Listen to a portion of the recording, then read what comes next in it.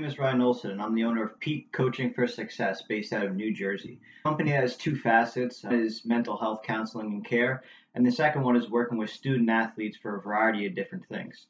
I wanted to start doing this more often when I opened the company. We got very busy quickly. I'm going to try and make this video blog a once a week thing about a topic that I've been receiving a lot of emails about, or something that I would like to get out to student athletes, parents, and coaches. That's some quality content that you guys could either learn on, or, like I said, a question that I've been receiving often and I could kind of provide an answer or some insight to. This is my first video blog, so bear with me. I'm not going to edit it. I'm not going to go in and put extra things in. So if my grammar's off, I apologize. Instead of an introduction video, which was my plan to do on this first video blog, I have been getting a question a lot, and the question is, why have I been so successful placing high school student athletes at the collegiate level that some people will call these student athletes dead in the water, so to say, since they have any offers? So I'm going to kind of debunk the myth and the misconception of what recruiting people believe recruiting is, and what recruiting actually really is, and kind of what goes on, and why things break down the way they do. So the first thing to speak on my success, I would say that I've been successful because I've had some very good athletes that have been talented, have done well for me, and I also sit down and have a 1 to 2 hour conversation with either student athlete or parent before they take them on as a client. I do that because I want to see if that we're going to meet, we'll be able to work together and have a good coexisting relationship. Our passions match each other, and also what I would like to do with the student athlete and what they would like to do also meet. So like our goals and what we want to accomplish in this recruiting process, and where they want to go. And that's just in terms of recruiting. It doesn't really touch base into the other facets of what our program and company does provide. People say that no college wants them because they haven't heard from anybody. And while there are some athletes that just aren't talented enough to play at the next level, that's understandable, and that definitely does happen. But there's also a lot of student athletes that are very talented, and they automatically give up because they haven't heard anybody and don't think they're talented enough to play at the next level.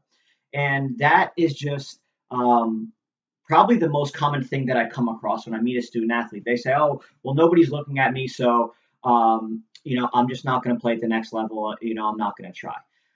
What needs to be understood about recruiting is that colleges have a certain allocation of money that they're allowed to distribute to certain things. So that goes with equipment, from refereeing to recruiting and all those facets, travel, etc.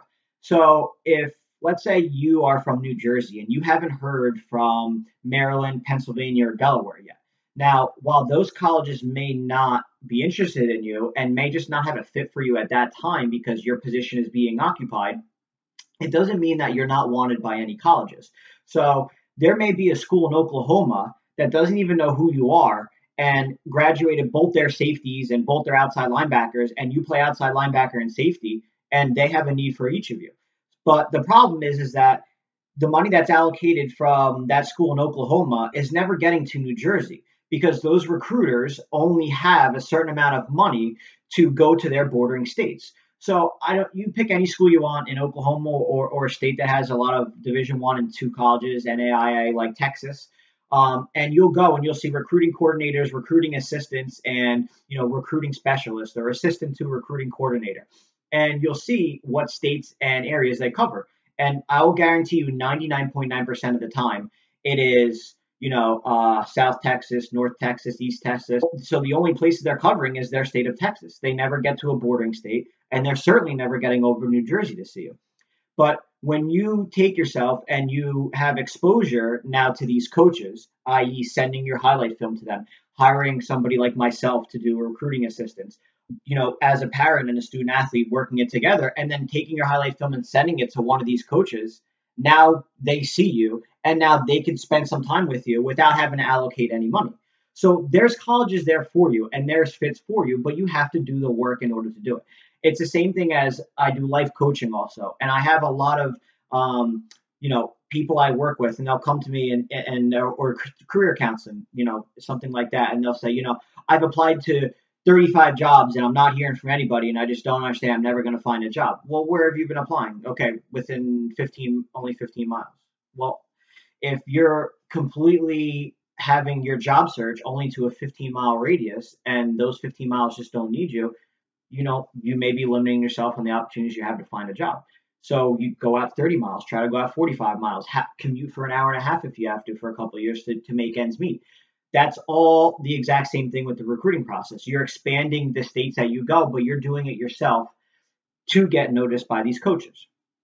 Um, so that's one of the big myths, and that's probably by far the biggest myth is that I hear is I'm not wanted because no one has talked to me, which is just not the case. Okay.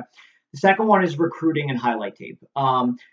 Part of my recruiting services also is I create the highlight tape, and highlight film. Or now using Huddle, which is very great service to be able to do that. If you have a coach that has that process, and I could just log in and work with it. Um, People, student athletes and even some coaches don't realize what highlights these college coaches want to see. So if you're a quarterback, you want to put things on there like throwing across your body, throwing on the run, footwork in the pocket, instead of just putting up a 95-yard fade pass or a -2-yard screen pass that the receiver ends up taking 98 yards in a highlight film. You want to put things on there that college coaches are looking for. And a lot of times when I get to these films, I see an entire film that's made up of these 2-yard pass plays, or this a fade ball that the cornerback fell down and goes for a 95-yard touchdown, 85-yard touchdown. College coaches don't want to see that. Yes, you made a good throw and decision because you saw the cornerback fall down, absolutely, but they want to see that your other tools and facets that are made up at that position you're at.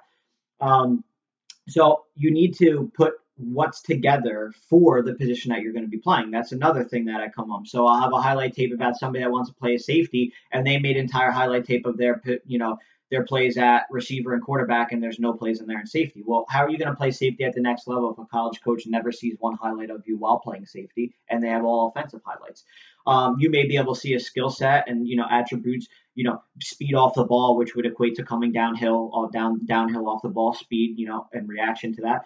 But so making your highlight film correctly for what college coaches want to see. You have to remember that they're getting 1,000 emails a day, and if you are giving a film and you're one of the thousands, and you want to play safety and they want you at safety, and you send them a film of quarterback, you're getting the X button, and they're not going back to you. Okay. Um, another thing I always hear is, well, I only want to play Division I football, or Division I football is the only thing that offers a scholarship.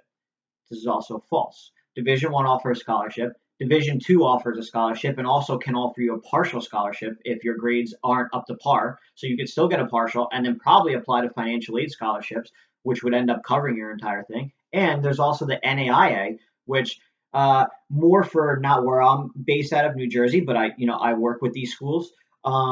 They're more in the South and Midwest, but again, they do full tuition, room and board, travel. I mean, that almost is actually more than a Division I scholarship covers. Meal plan, I mean, that's all covered in NAIA. So you have the options from all these schools. There's 3 different levels. Division I isn't the end all be all.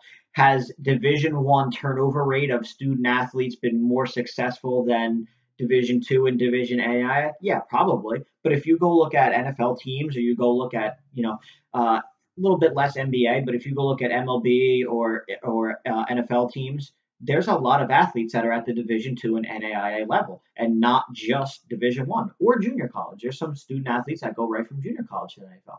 So Division I isn't the end all be all. You can't have yourself set and locked down that I'm only going to play Division I, and if I don't, and Division II and NAIA isn't an option for me. If you want to play ball, you will figure out how to make it work. And so back to the success. So another reason that I have been successful in this is that I've been recruited. I've also been a college coach recruiting athletes, and now I'm in this role I am now as a recruiting assistant. And I think it's just important for student athletes to know this, parents to know this, and coaches to know this. I hear a lot that, oh, my coach doesn't do anything. What a lot of people don't understand is coaches are underpaid drastically. And I'm not talking about the elite level where you have somebody like Nick Saban who's $9.1 million a year or something like that.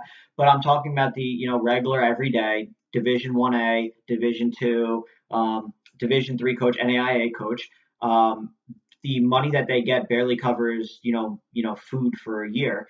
And then they have other tasks. Some of them have 3, 4 tasks at hand just for, being a head coach. They're also defensive coordinator. They're also the recruiting coordinator. They're also equipment manager. I mean, they have a lot to do. Same goes into high school. High school pay for college coaches is atrocious. And, then they say, oh, my coach didn't help me with recruiting. Well, I don't think it's that. I think if somebody gave them a phone call, they would do their assistants. And, that's why there's people like myself who are, have a recruiting assistants. But there's a lot of myths and misconceptions about the recruiting process and what it is. And it's something since, I've been getting a lot of emails and questions about, I've placed kids. I've placed 7 athletes in 7 different states that are, at the NFL level right now, and one of the top players on D line to go into the draft. So, it's me having the ability to be a part of all 3 of the processes. That's definitely helped me be very successful.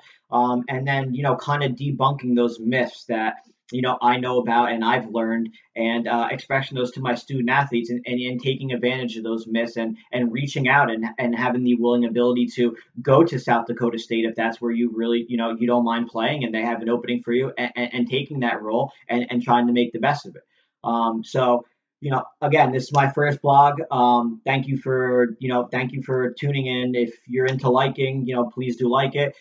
If you think that I could provide, or my staff could provide any of the services that we offer to you, please check us out. Always shoot me questions through my email. It's petecoachingsuccess@gmail.com. I'm always willing to respond to questions, and it'd be awesome if I could do more video blogs about this, and kind of get these things out there to student athletes, parents, and coaches, and I think it'd be very helpful. So again, thank you for tuning in, and hopefully next week I'll have something else for you.